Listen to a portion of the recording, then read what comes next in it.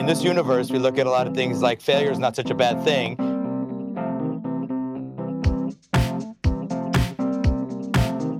If you're not failing, maybe you're not trying hard enough. Welcome to Ending Pending. I'm your host, Andy. I'm your not host, Evan. That was an awkwardly long pause. I was trying to think of something funny, and nothing came to me. I'm a man in a hawk mask, Ronnie. Are you really in a hawk mask right now? Yep, and I'm watching the entire castle from a bird's eye view and totally not some camera person who's just wandering around the castle.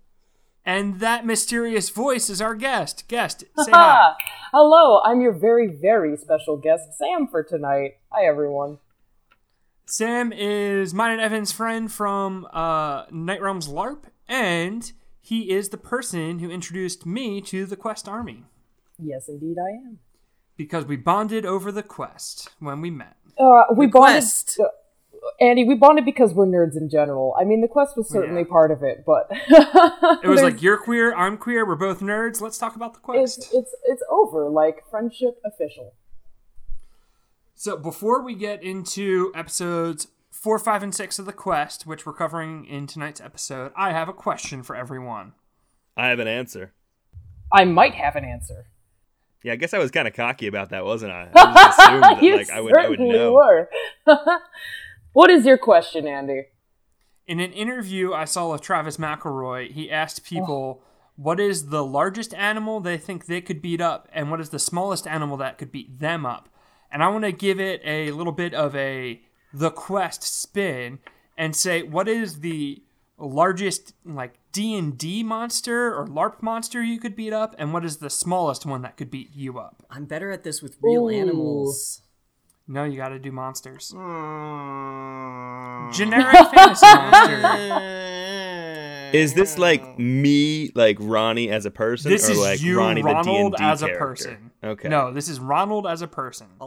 I mean, what do I have to do to this giant fantasy animal? Do I have to just like pin it like wrestling style, or do I have to kill this animal? Just beat it up. You don't have to kill it. Jesus. Gladiator style. You gotta make it tap out. Or knock it out. Yeah. Knock it out.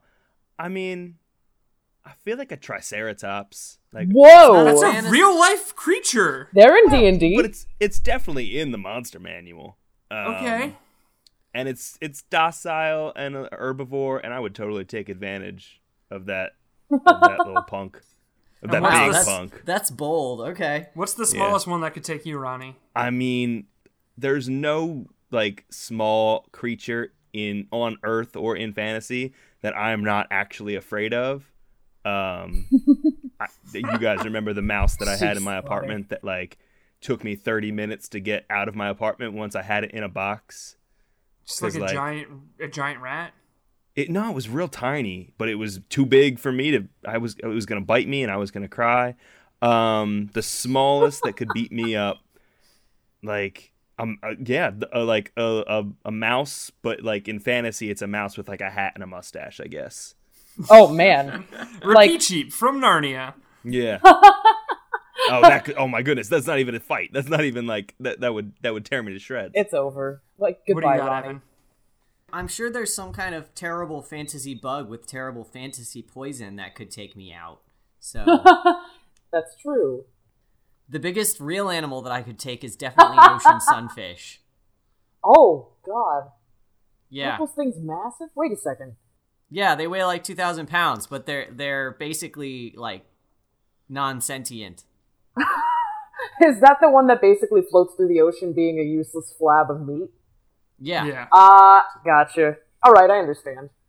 For me, I think I could take a centaur. I think I could beat the shit out of a centaur. I think a centaur would trample you to death. No, I would fuck up its knees. I would take it out at the knees. Like, we'd be in a bar, and I'd spill my drink on him, and be like, oh, sports. And I'd be like, fuck you, horseman. And I'd hit him with a stool. Can someone in the please knees. set up this encounter right now? Like, let's get our stats ready, please. I have a very high charisma and very low everything else. But I still feel like I could take a centaur if I got one good hit on its knees. That's admirable. I respect Fuck horse that. people. They look down on us. I'm Well, very quite anti-centaur. literally, yes. Their torsos are up real high. I would jump and punch him right in his dumb chin. Wow. Please, I commend you for this, and I encourage your dreams. Dream big, Andy. I'm excited for the fan art of Andy jumping in the air and punching a please. centaur in the chin. I will draw this. Please. Turn him into glue. I'm okay with this. The smallest thing that could take me from D&D, I'm going to say, is a mimic. Because I'm real clumsy already, and if I'm not very observant either. So if I was like going to get coffee and then my mug like all of a sudden had a mouth and was trying to bite me, I would definitely trip and I'd be done. I absolutely agree with you there. Mimics are high on my list of things to completely avoid. I'd get wrecked by a mimic. Sam, what about you? Biggest and then smallest. See, I practically live as a bard. Like, I will tell you right out now, I go to the gym and everything, but by no means am I like some sort of warrior class. I know my strengths and my weaknesses pretty well. I think the biggest I could feasibly take on, or at least with my own confidence, is a kobold. Simply because they're low intelligence, little shitty lizard people, and I absolutely could punt one across the soccer field. I have full confidence in that. I think you could punt a kobold across the soccer field, yeah. I can see that. I would really like to see that, to be honest, but I don't think it's going to happen anytime soon. And then, I've just played D&D for 10 hours last night as well, so like I feel like I should know more monsters than this, but really any many-legged insect. Like, I remember there being...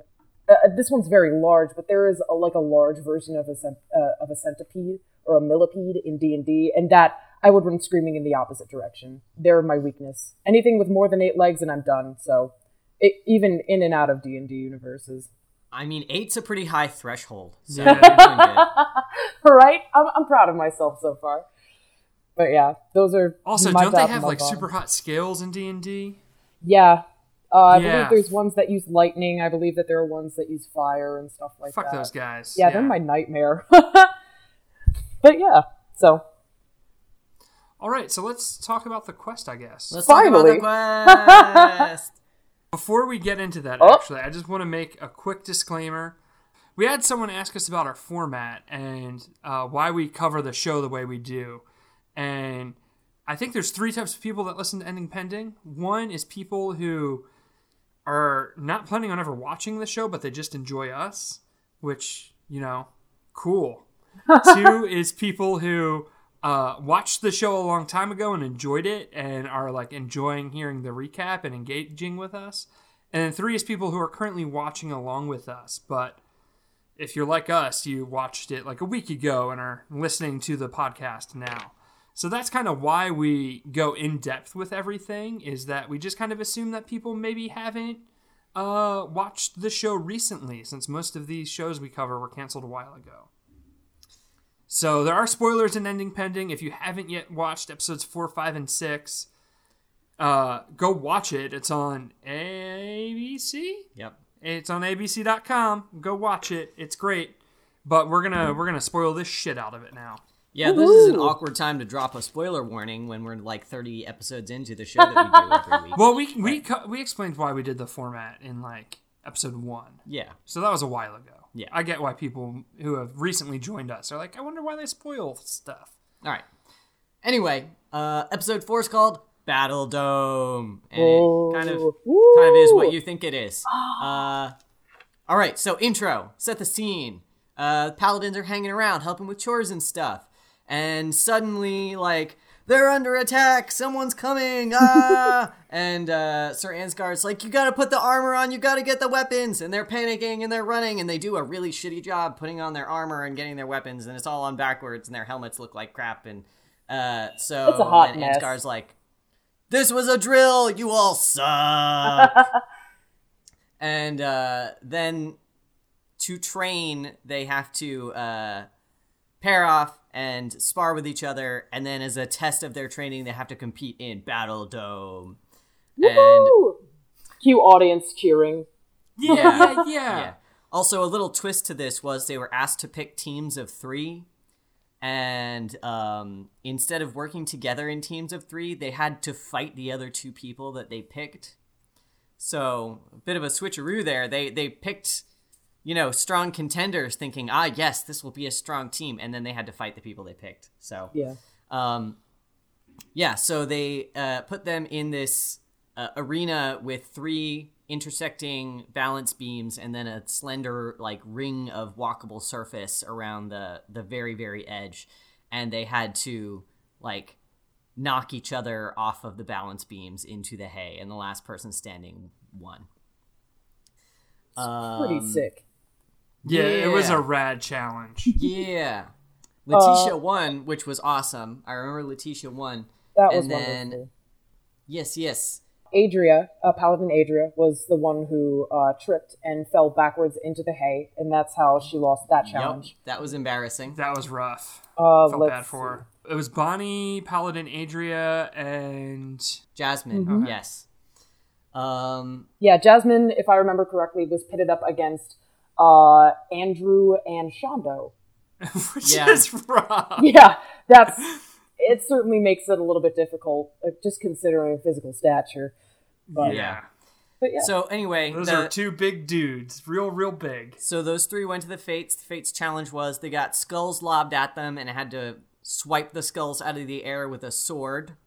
Which was awesome. I can only dream of doing that someday. Not to get eliminated, of course, but come on. It was another really cool challenge. Mm-hmm.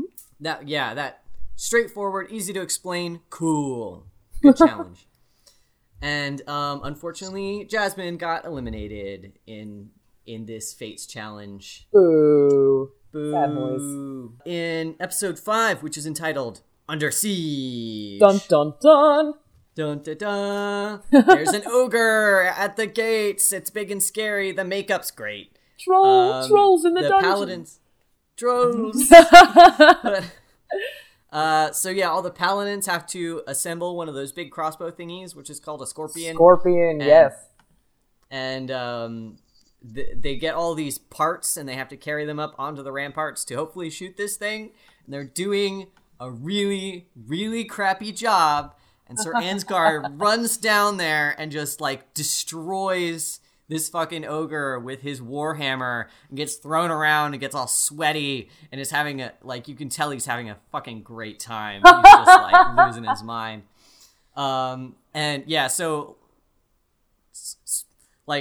The paladins just do such a shitty job that they never get the scorpion put together. But Sir Ansgar had so much fun fighting the ogre that he's not even mad about it. Let's be honest. Listen, I really imagine that the paladins were supposed to be able to assemble that scorpion and shoot it at the ogre, and the actor playing Ansgar is looking at the producers do you want me to keep fighting this thing? And they're yeah, keep fighting. They're gonna get it soon. And he's okay, getting the shit beat out of him and just wailing on this poor extra in an ogre suit. At some point, the ogre was just fuck it. And finally, the producers were they're never gonna get it, Ansgar. Just drop it. Just kill the thing. But hey, he looked so good doing it. Oh, it was amazing. It was great. I think it was better that way than had they assembled the scorpion. Because Yeah. they all, were so embarrassed. The best part is before Ansgar goes to fight the ogre, he asks the paladins, you have it ready? And they're sweating Yes, like Han almost Solo, there. talking on the Death Star radio, we're fine, we're all fine, go get it. Ansgar's all right, just be quick. Nope, 10 minutes later, it's fine. They're yeah, we almost got it, Ansgar, just hang in there, bud. Listen, though, I noticed during that part of the episode specifically that at some point, every single one of the paladins had paused to look over and watch Ansgar fight, and honestly, I don't blame them, and I fully blame that on the reason why they were completely distracted to building the scorpion. Yeah, I would not be able to do 2 + 2 if Ansgar was fighting in front of me. I'd be The actual challenge is that they have to, practice barricading shit and then practice knocking shit down. It's a, siege warfare challenge because they could be under siege. So they split into 2 teams, and first they get a set amount of time to barricade a door, and they get all these random things like barrels and crates, wagon pieces. Sacks of dirt and stuff, logs, and so they have to strategically barricade the door, and then they have to get a battering ram and try to knock each other's doors down and plant a flag inside the door. Who are the teams? Lena, Shondo, Andrew, and Leticia. And Leticia. I may be mispronouncing her name. That's I may embarrassing. be as well. And then the other team is Christian, Bonnie, Adria, and Patrick. Lena's team blows it out of the water, absolutely builds a way better barricade, and then also smashes the other team's door in pretty short order. I mean, they go hard at it for a while, but they clearly got through it while the other team was not even close. And so all 4 members of the losing team actually went to the Fates Challenge this time, which had never happened before. And what a Fates Challenge. Oh my god. It's a bizarre Fates Challenge. There's an obstacle course, and each of them are locked in a large metal cage with only their feet sticking out, basically. And they have to navigate themselves through this obstacle course, through the woods, in the dark, with a cage around their bodies. It was some Saul shit. Yeah, it was really bizarre and looked extremely difficult and extremely biased towards the burly folk. So unsurprisingly, Patrick won easily, no problem. And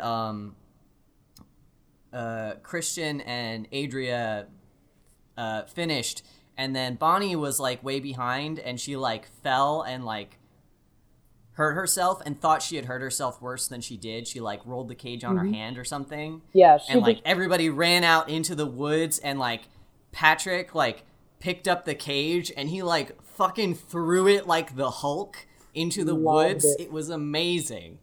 Well, not amazing because Bonnie was unfortunately super upset about the whole thing, but she was.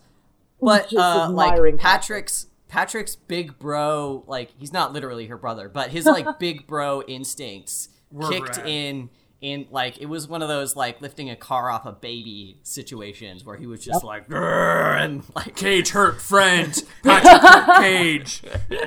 Absolutely. Christian then got eliminated in the vote. And then episode 6 is called A Traitor in Sanctum. Ooh. And this sickly ass, horrifying looking alleged human being is found He's found creeping around the castle, and he's got some of these glowy bombs called fire orbs. Yes. And they're like, oh my god, he hid them in the castle, we have to find them. And then they sent the paladins to bed. Yeah, there's bombs in the castle, good luck sleeping. Yeah, just deal with it, it's fine.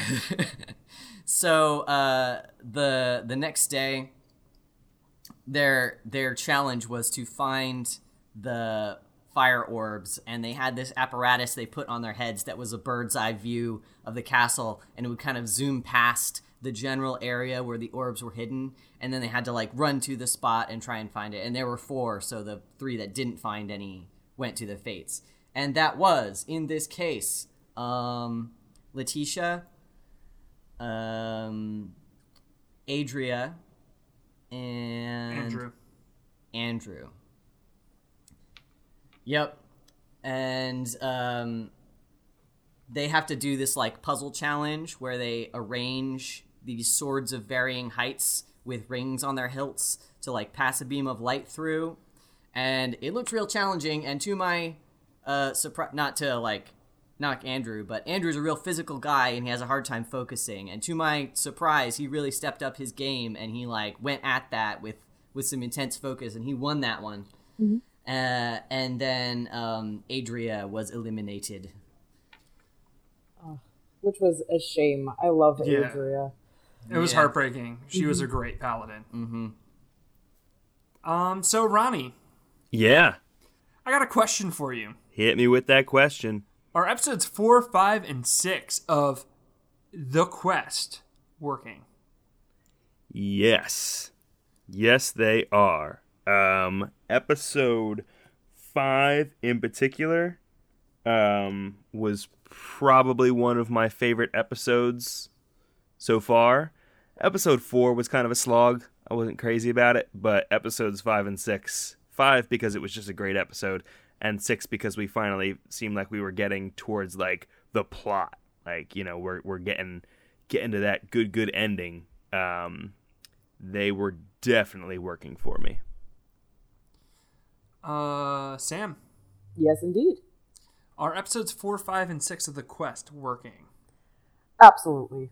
Finally, sort of like Ronnie said, having gotten through those first 3 beginner, hey, this is what this is how we're doing it episodes, especially now because not so much because we've eliminated some of the less worthy paladins, but more because we're growing more attached to the paladins that are still here. I definitely think that while these episodes do get harder to watch, simply because seeing them all put in danger and watching them get eliminated is definitely hard, seeing them triumph and overcome their fears and their weaknesses is just so much better. And like Ronnie said, 5 is probably one of my favorite episodes. Good shit. Hey, Evan, Yes, Andy. are episodes 4, 5, and 6 of ABC's The Quest working? Yeah, they're working real hard. They're getting it did. I agree with Sam completely. We're really getting to know the paladins at this point. We're really getting attached to, not that we didn't like the first 3 who were eliminated, obviously, but it feels like we've really spent time with the remaining ones. Like we're getting to understand like how they work together and what kind of group dynamic they have and everything. Hey, Andy. Hey, Evan. Were these 3 episodes working for you? You know what? I think they were. Yeah, absolutely. I really felt like these challenges were well done and were clever and interesting. I feel like they were like, well, we got some battering rams. Let's make a challenge about battering rams. And like, that was a dope challenge. And they were like, we got a fight pit. Like, let's just throw them in there and see what happens. And I liked the drone and the use of the hawk masks. That was a clever like use of technology and like lore. And it was kind of silly, but like the show is kind of silly, and that's fine by me. And it really felt like the stakes were raised. It really felt like at times that the paladins were really in danger, and that's exciting. I really like that. So yes, episodes 4, 5, and 6 of The Quest are working, and I'm loving this show. It's a good show. Yeah. Oh, good it's a shit. great show. Holy Let's crap. let's talk about though. First, I don't want to get, too positive. Let's talk about some of the things that are maybe not working all that much. Sam, Yes, indeed, Ronnie. what about these 3 episodes of The Quest that didn't work for you? I think, honestly, I'm so positive about this show, I tend to overlook some of the problems. I think at this point, because they're starting to interact so much more with the NPCs and stuff like that, that they're trying to include more coverage and lore and interactions and things like that. I think that this isn't even a problem with the Paladins or anything, but I think that some of the interactions with Sir Ansgar and maybe some of the other actors are starting to stutter a little bit, especially because we see the softer side of him now. I'm trying to figure out how to phrase this. I think that the improvisation of some of the moments could have been a little bit better.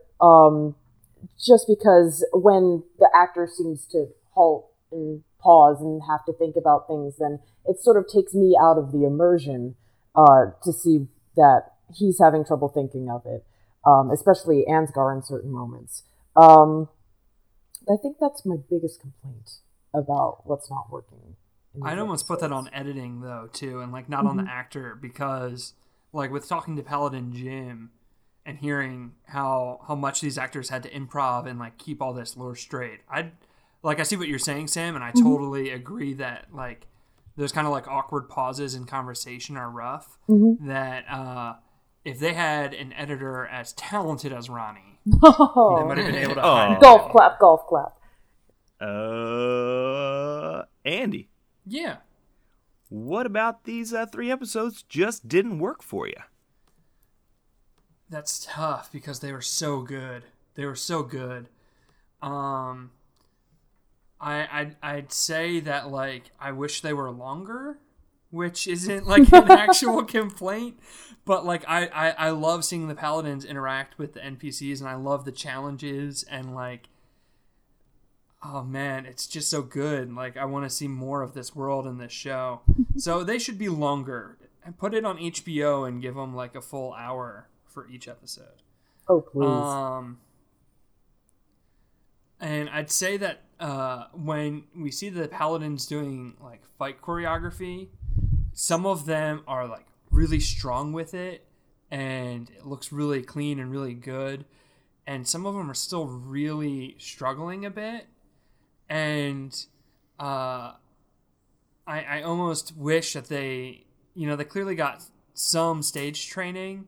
I just wish that they had maybe shot it in such a way that it looked cleaner, or that maybe the Paladins had gotten some more time training, because a few of them they're a bit awkward with the swords still.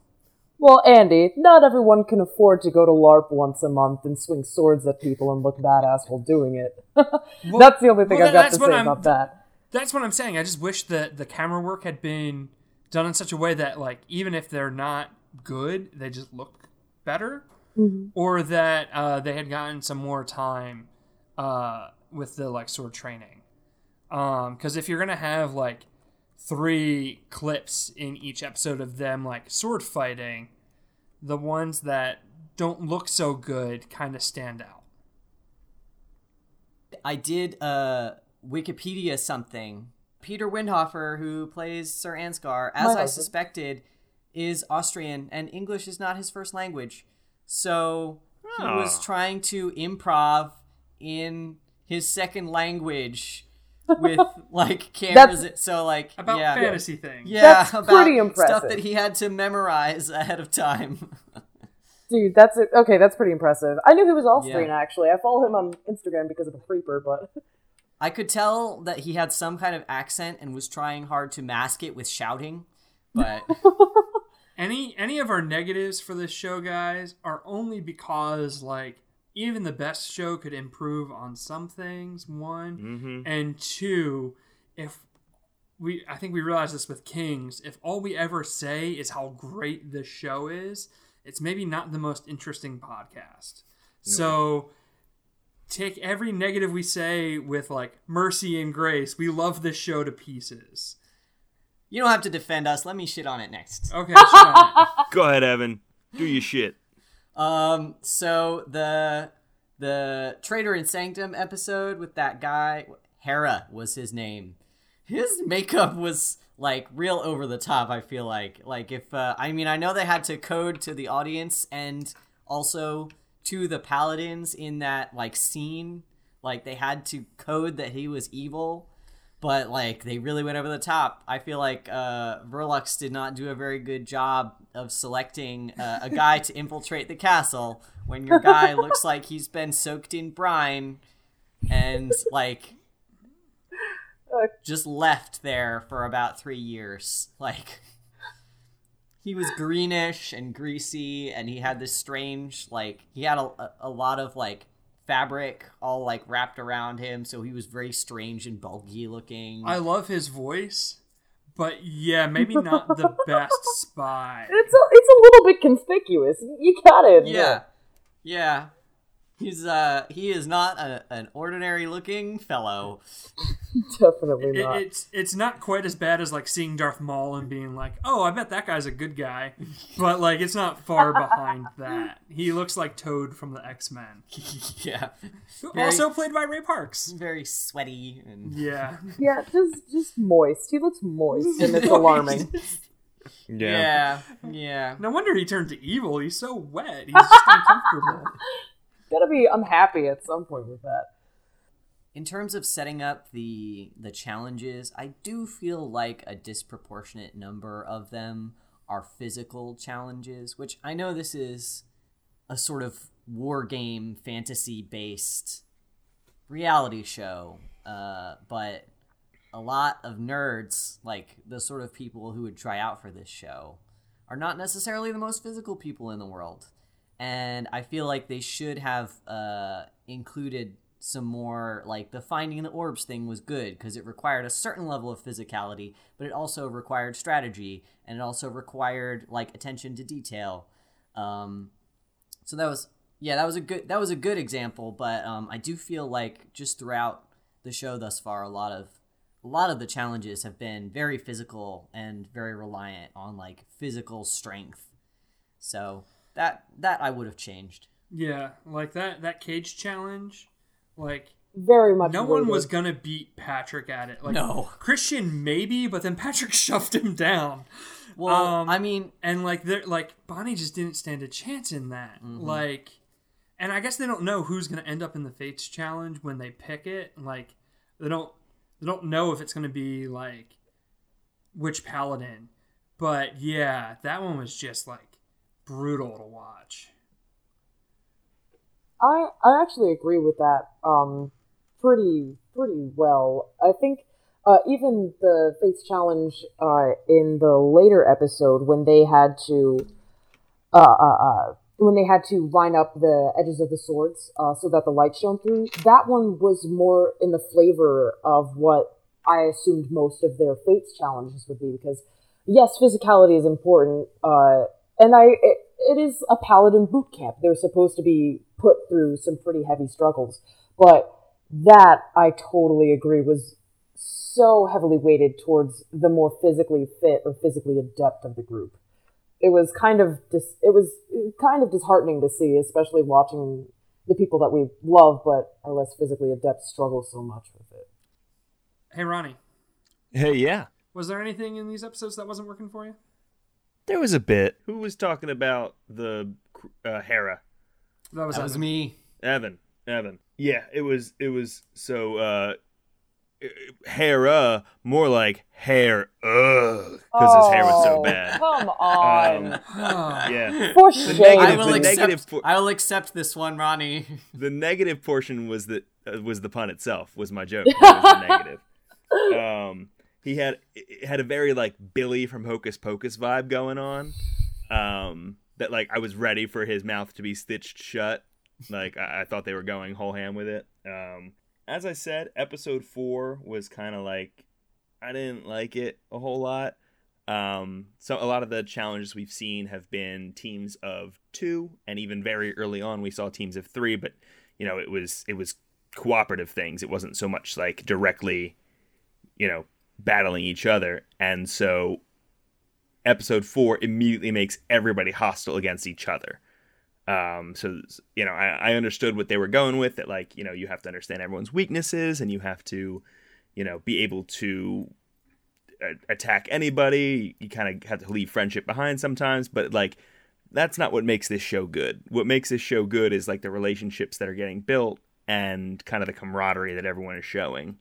So it was kind of like, this isn't my favorite. Sir Ansgar was being kind of mean a little bit. I don't like to see that. He's a nice person. And then that led to some real dog whistle language between Christian and Shondo, where Sir Ansgar asked Christian what Shondo's weaknesses are, and he said his mind is weak because he is over-aggressive. And it's like, as far as black men being called out for being aggressive through history, that is like a really just I don't think Christian meant it the way that it sounded, but like that natural bias is, that you don't have to have intention there for it to be kind of gross.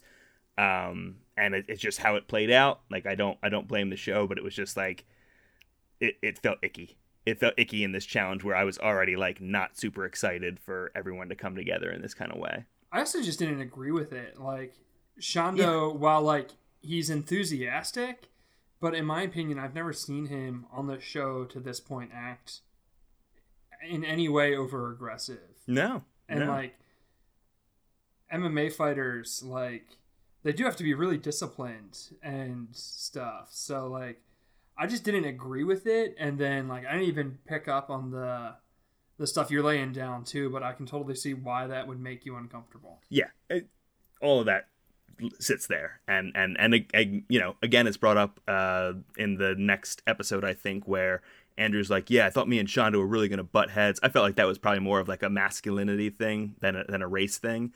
And it showed like, he's like, yeah, like Shondo was just like, helping me out and we were working well together. And it's like, yeah, that, he's been doing that the entire season. I love their bromance slowly forming though. Yes. With Christian, kind of abandoning Andrew, Shondo and Andrew can become bros now. Mm-hmm. Yeah. Mm-hmm. I did notice, and I honestly don't know if this was a matter of like strategic editing or if this was really how it read to everyone, like all the paladins at the time. But Christian seems to have said a lot of things in this group of episodes. Like he also claimed that he picked his team for the battering ram challenge so that they would lose on purpose because all of his allies were on the other team and they wouldn't vote to send him home. And like, of course, I believe he actually said that, obviously, because we see him say it. They show him say it, like with a fair amount of context. Mm-hmm. So it does seem like he was kind of running his mouth a little bit at that point. I don't know if he was the only one doing that, or I don't know if they just made it look in editing like he was the only one doing that. But if I may, I imagine that, while he probably said some less than happy things, even in the last episode, Jim said that he said some things behind the scenes that totally could have been used against his character. I've been lucky enough to speak with Bonnie before. I met her at a convention, I believe a year or two ago, and I've met Christian himself and chatted with them. And even, especially after hearing Jim's own accounts of it, I definitely think that there is a bit more shoddy editing in play than was given credit for. Not just because Christian said some things they made it to camera, but also because they make all of the other paladins shine, while they definitely peg Christian as like the only person who could possibly have any ulterior motives, wants to win the game. I definitely feel like they pin it against him. Well, I think what happens is he's the only Slytherin in a group full of Hufflepuffs, Gryffindors, and Ravenclaws. Very true. And there's like 3 Ravenclaws, 3 Hufflepuffs, 4 Gryffindors, and he's the one Slytherin.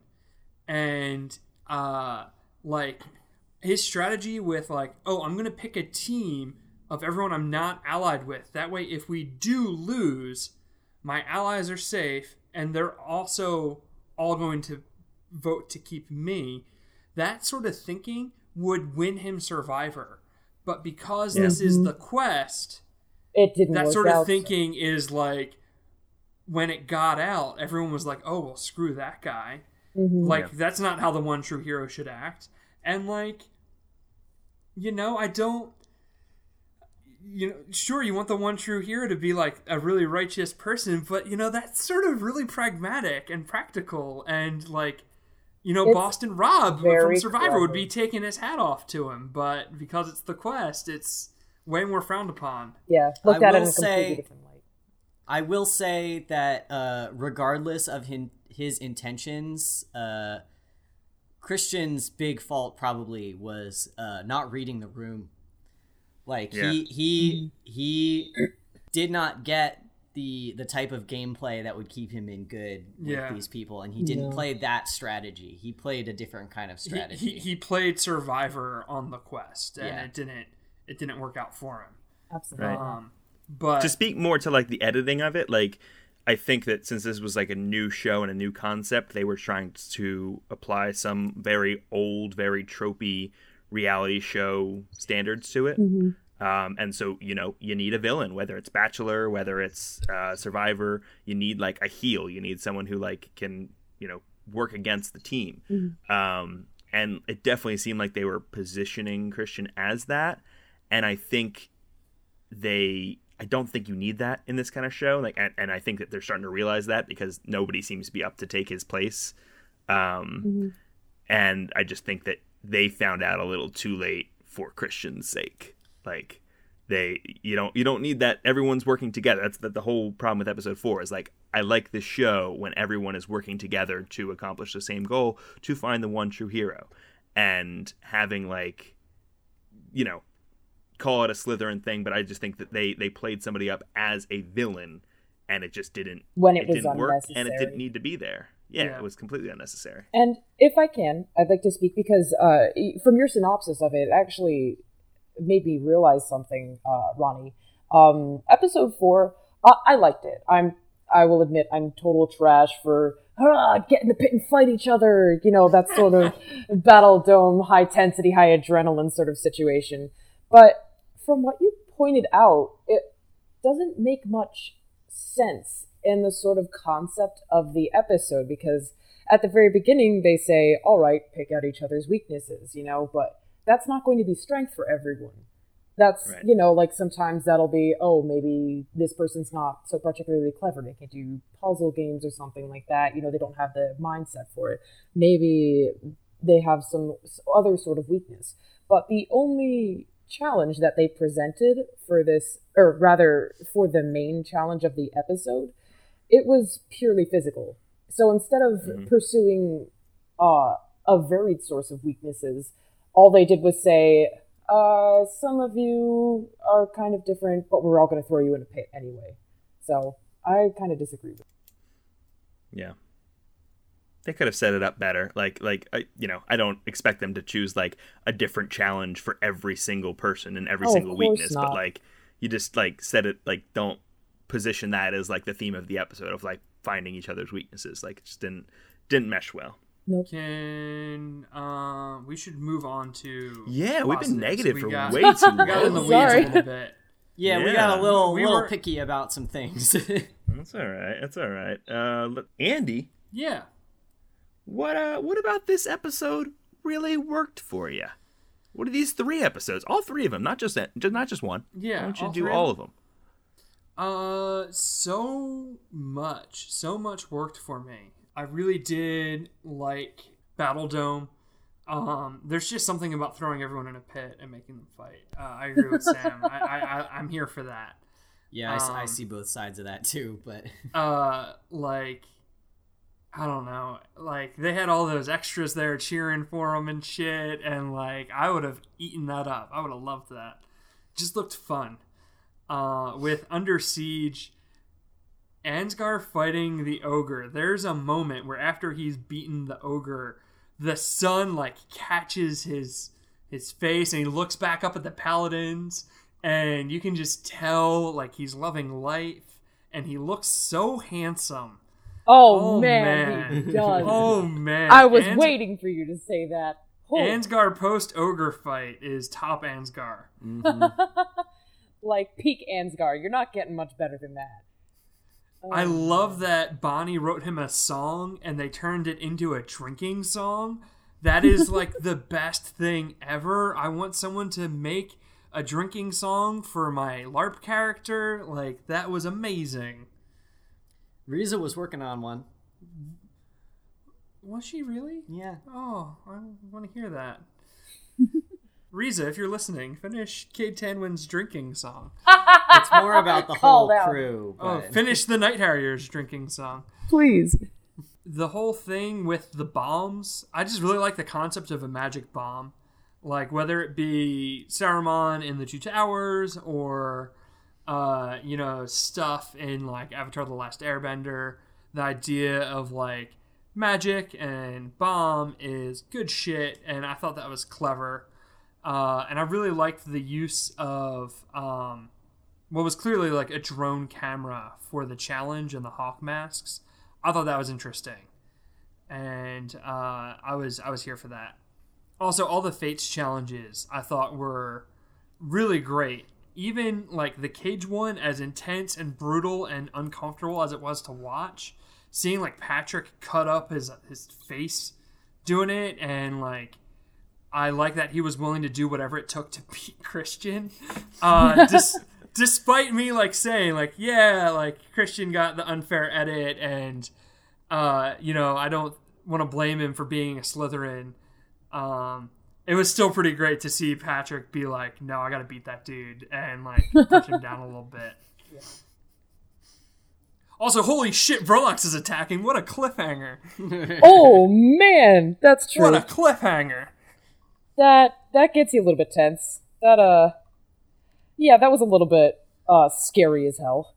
Why don't you go next, Sam? What were your favorite moments from these episodes? You sort of mentioned some of my favorites. Like I said, I really do like Battle Dome for the same reasons. I thought it was super, super fun just to finally get an all-out brawl, because most of the things that we've seen, it's like teamwork and working together, and finally we get like that medieval times you're watching people beat the crap out of each other feel. What was it? I think it was just a super fun episode, and oh man, seeing a lady come out on top, my heart soared. Like, yeah, that was rad. It's, who cares? No, I don't care. I have always wanted to see like a female hero come out on top over two equally strong men. You always want to see that sort of for someone who is raised female, you always want to see that sort of hero in your life. Like, no, you can overcome this sort of challenge. It seems impossible, but someone has done it. Someone very real and very human has done it. And it was one of the most satisfying moments I've seen in the quest, at least on a personal level. I think from episode 5, man, you already touched on Ansgar, but whew, right? That man gives me the vapors, for real. That stressed me out a little bit in the best way possible. I thought it was going to be a death scene the first time I watched it. I was like, they're going to fail to put this together, and Ansgar is going to die because of it. Oh, don't even give say the paladins words. Pain. Do not say that to me. I would cry. I know, but that's what I thought was going to happen, and then he beat that thing down. It's glorious. I can't even speak to how absolutely wonderful that was. And yeah, Ansgar's the general, but like in this sequence of episodes, and especially in that fight, you get to see him go all out. Like, yeah, he's a general, he commands all these guys, but you get to see him personally fight. And I think it's really satisfying that they paint him up as, someone super important, and then he comes through with it also. Like, he's got the skills to back it up. Yeah, he's not just leading from the back. Exactly. It's really wonderful to see that sort of general figure. Not only that, but like you said, with that entire challenge, it was sick to see Patrick throw the cage. It was a movie moment, to be honest. But I think more important than that to me, while it was super awesome, the fact that they were all waiting at the door anxiously for Bonnie to come through, because she is so very much, like they said in the episode, the heart of the group. To see them all working together, even when a challenge doesn't require it, like caring for each other and running out to help Bonnie when they hear something go wrong. It really makes you believe that they are a family unit, rather than having all of these constructed challenges and, getting the edits of, oh yeah, I think Lena's super cool, or blah, blah, blah. You get to see them act on that. And I think it's super, super heartening and just a wonderful moment. despite how unfortunate it was and how stressful. Then Can I just say too, real quick? One of the first people to run out there for Bonnie was Christian. Absolutely. Like one of the first people like out that door was Christian. Mm-hmm. So, like, whether Good or not dude. they paint him Good as dude. like, yeah, they paint Christian as a character as empty, you know, as like obviously He's the just cunning there to Slytherin. win, but Yeah. like, nah, dude's got heart. Yeah, Christian the person is so much different. And then for oh man, my favorite part of episode 6, like while I love like all the role play and like the challenge, this one was super fun. I really think it was impressive. Not only the drones and everything, I really loved, like you mentioned before, like how they tied in technology and magic in a sort of way that while it is kind of silly for the quest, you suspend your disbelief. And when you see them get involved into it, you pay less attention to it. Not only that, but when the spy orb is floating through the center of the courtyard and shining through all of the halls and stuff like that, I couldn't tell how they did it at first. It was only after probably my second or third watch through of that episode that I realized that they were using projections. They did not actually have like some sort of drone moving with a light going through the upper halls of the courtyard. And I thought that was super, super impressive and a super smart use of not even high tech, you know? It was just something clever, and with the reactions from everyone, it felt real. Realer than it looked once you started paying attention, you know? So I thought that was really clever and really, really cool. Yeah, the use of projections was super neat. A+ practical effects. Mm-hmm.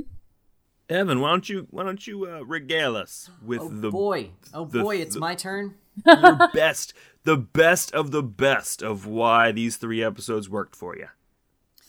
All right, so I know I was complaining about the traitor being super traitory looking, but also in our first episode, our first ending pending : the quest episode, I compared it to Princess Bride in terms of like the level of hokiness, but also the level of emotional investment.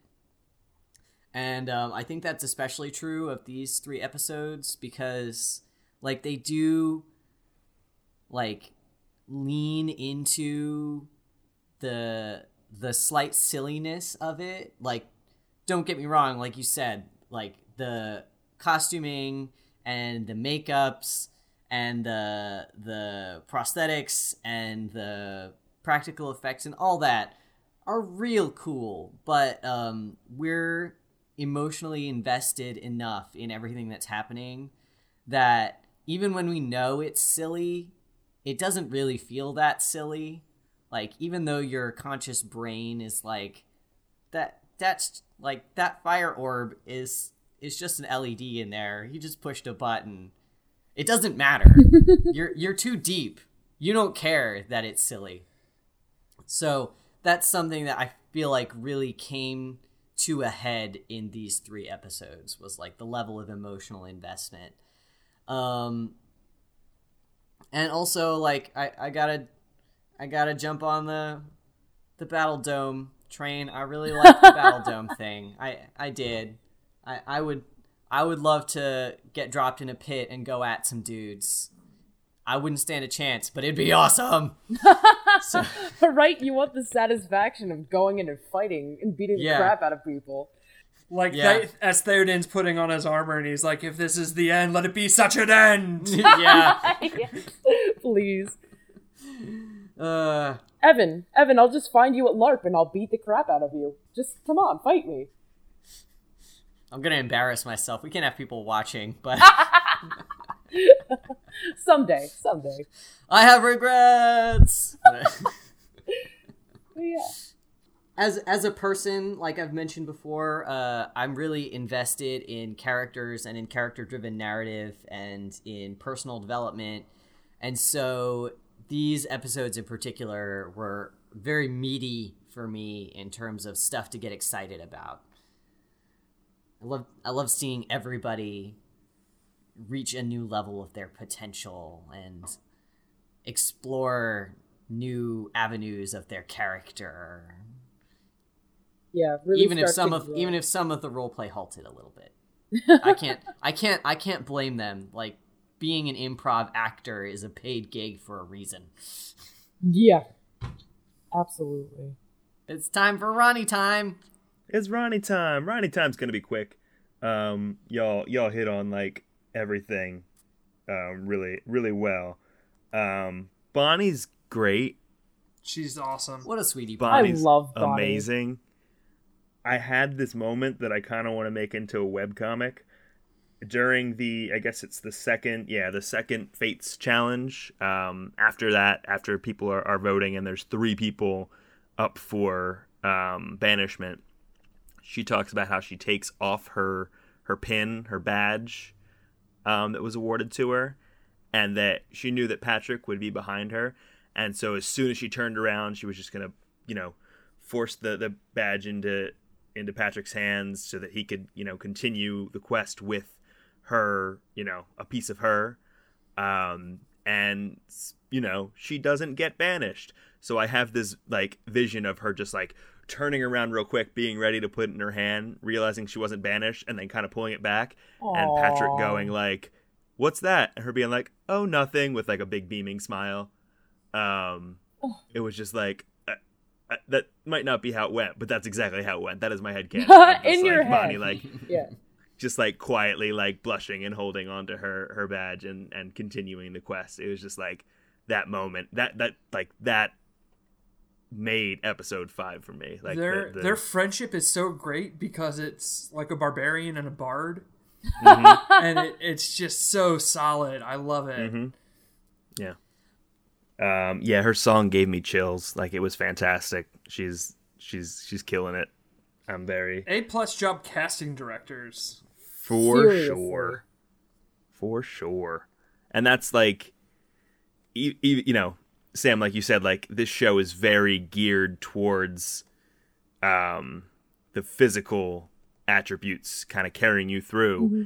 And I think that, it's clear in the show, and she continues to talk about the fact that, like, if it comes up to, like, a physical battle, she's at a disadvantage, and she just continues to just, like, crush it, and continues to carry herself through despite that, and it's fantastic. The only other thing I had was that the sword challenge at the end with, like, you had to get the beam through the swords, I thought was, like, a really fantastic puzzle. And also, isn't it from the Odyssey? Isn't that like a thing that like Odysseus had to like shoot an arrow through like the hilt of a bunch of swords or axes or something? I don't know. Sure. Yeah. If it's not from Nobody's the Odyssey, read the Odyssey.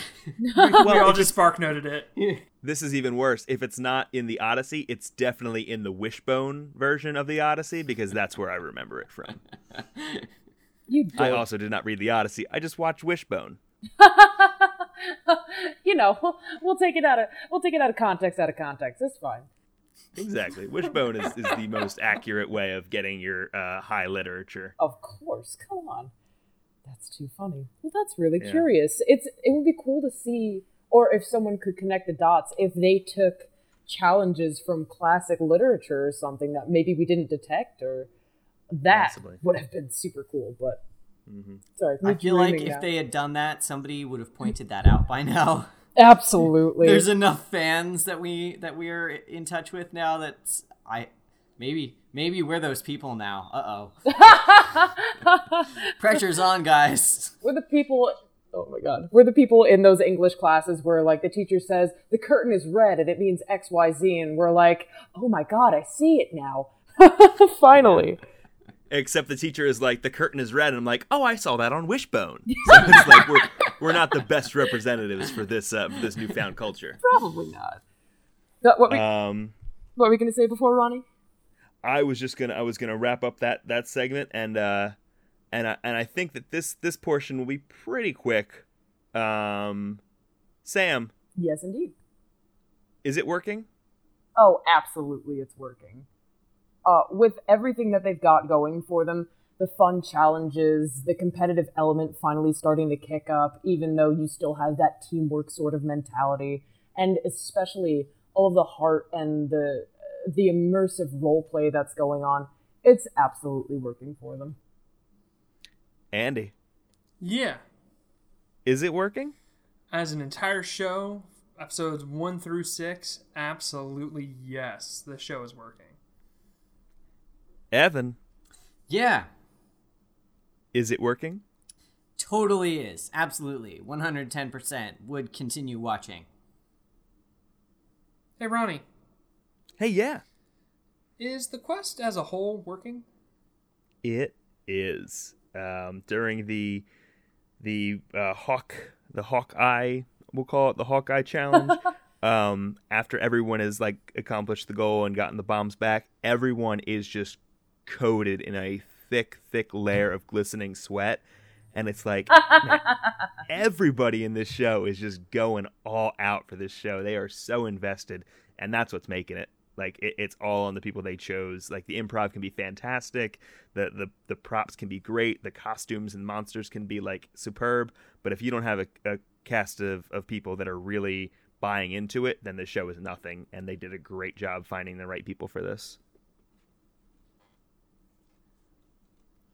So that's our episode. Sam, thank you so much for being on with us. Absolutely. Before we do that, Yeah. Ronnie, can we do a bit and plug the LARPs we're in? Yes. I I was just going to ask Sam if he had anything to plug. This Oh, is our many one great opportunity, seeing as we're covering a LARP TV show, True. to just talk about LARP real quick. So as we mentioned, Sam, Evan, and I are LARPers, and we're going to take a second and say if you like what you see in the quest, there's a good chance you would really enjoy getting to do that for real at a real live LARP, and we're just going to mention the ones we're a part of real quick. So Sam, start us off. What LARP do you go to? So my one and only LARP as of right now is Night Realms. It's located in Sparta, New Jersey, on the border of Lafayette. It's more high fantasy, got a lot of elves, magic, all the traditional kind of fantasy tropes. But it is even more so than a fantastic LARP. It's one of the best communities I've ever been a part of. It's responsible for the friends that I'm talking to right now. It's responsible for my absolutely fantastic pirate outfit, which, if you ever decide to come to Night Realms, look for the hat with the feathers. You'll find me pretty quick. And it's responsible for a lot of emotional growth I've had as a person. And more so than just having fun, beating the crap out of people with foam weapons and yelling at people in the woods at 5 a.m. It's one of the best places to be. And I fully endorse checking out Night Realms if you'd like to do some of what you've seen on the quest with the same sort of medieval fantasy kind of texture and flavor to it. James, the director, is a good dude and a good friend. And I just want to say that Myra does an amazing job on monsters and makeup and stuff. And so cool. Really, really high quality stuff that her and her team pump out.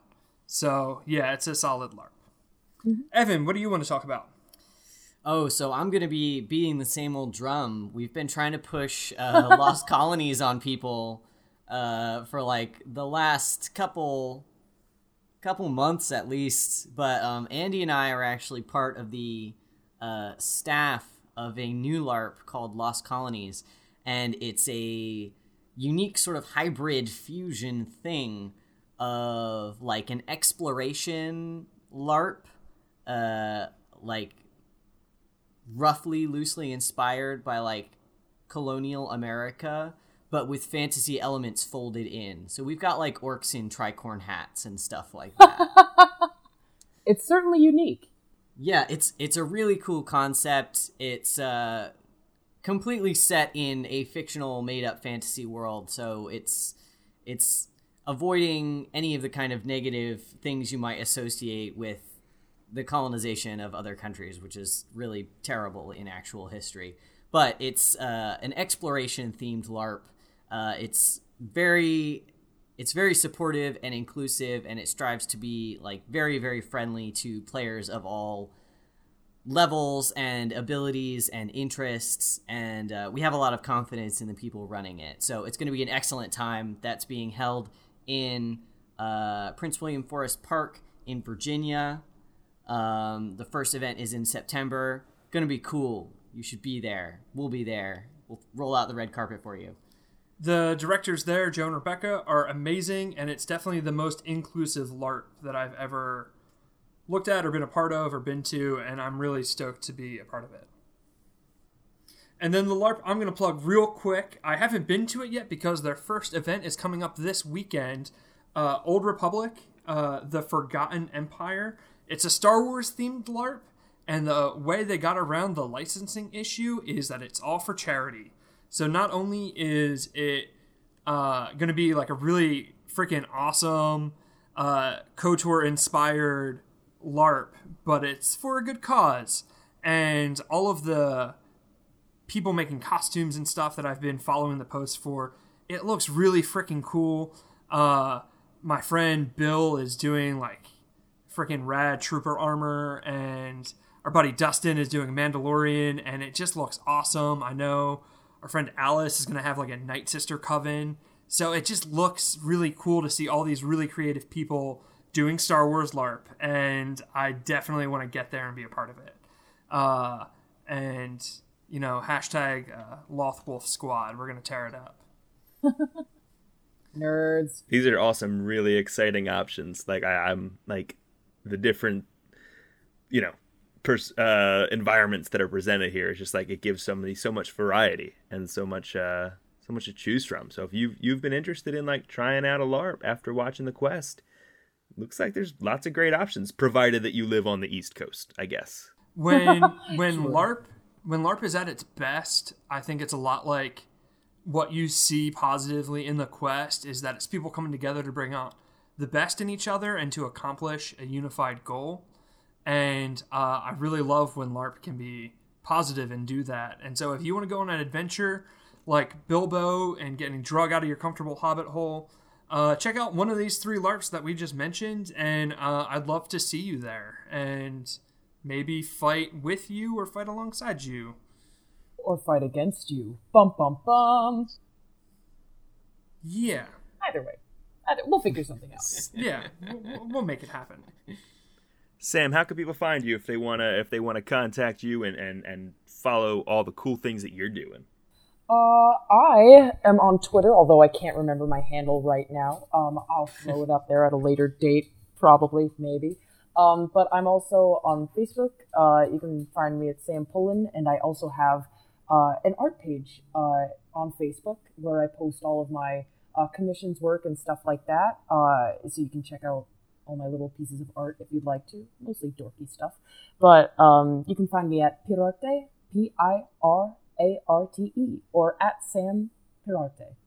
Before we close off on this, I'd like to personally give a shout out to the Quest Army. I know that they've been a super big help to you guys this entire time and that you guys have been talking to them before, but back when I was more active in it, the Quest Army was probably the closest that I had to the positive community I now have in LARP. And I just want to throw a huge, huge, huge thank you and I love you to everyone that's out there in the Quest Army that's been listening and helping out these guys during the past couple of days. You guys are awesome. Quest on, guys. Seriously. Hey, Quest Army, if you still want to send us a recording, this is going to be like the last week to do it. So make sure you get that into us so we can use it on our next episode. Yeah, send us in recordings of what the show means to you. And also, part of our episode 4 format, our finale, is that we pitch season 2. So if you have any crazy ideas for season 2 of The Quest, send them our way, and you might be featured in our final episode. As always, you can follow us on Twitter at PendingPod. You can find us on Facebook at PendingPod. You can send us an email at pendingpod@gmail.com, and on iTunes, please send us some iTunes reviews. It's been a long, long time, and I don't want to unleash Andy on you people. I'll get very grumpy. Oh, no. And I think Andy's he's got just some too tired opinions. lately to get too grumpy, but He could get grumpy if he like worked up the will enough to do it. Nobody wants that to happen. Trust me. Nobody. Sam, do you want to say it? All right, everyone. This has been Ending Pending, and they're never doing Firefly. Get over it, God. You did so good, Sam. Well done. Yay! Look at me. Very Look at good. me.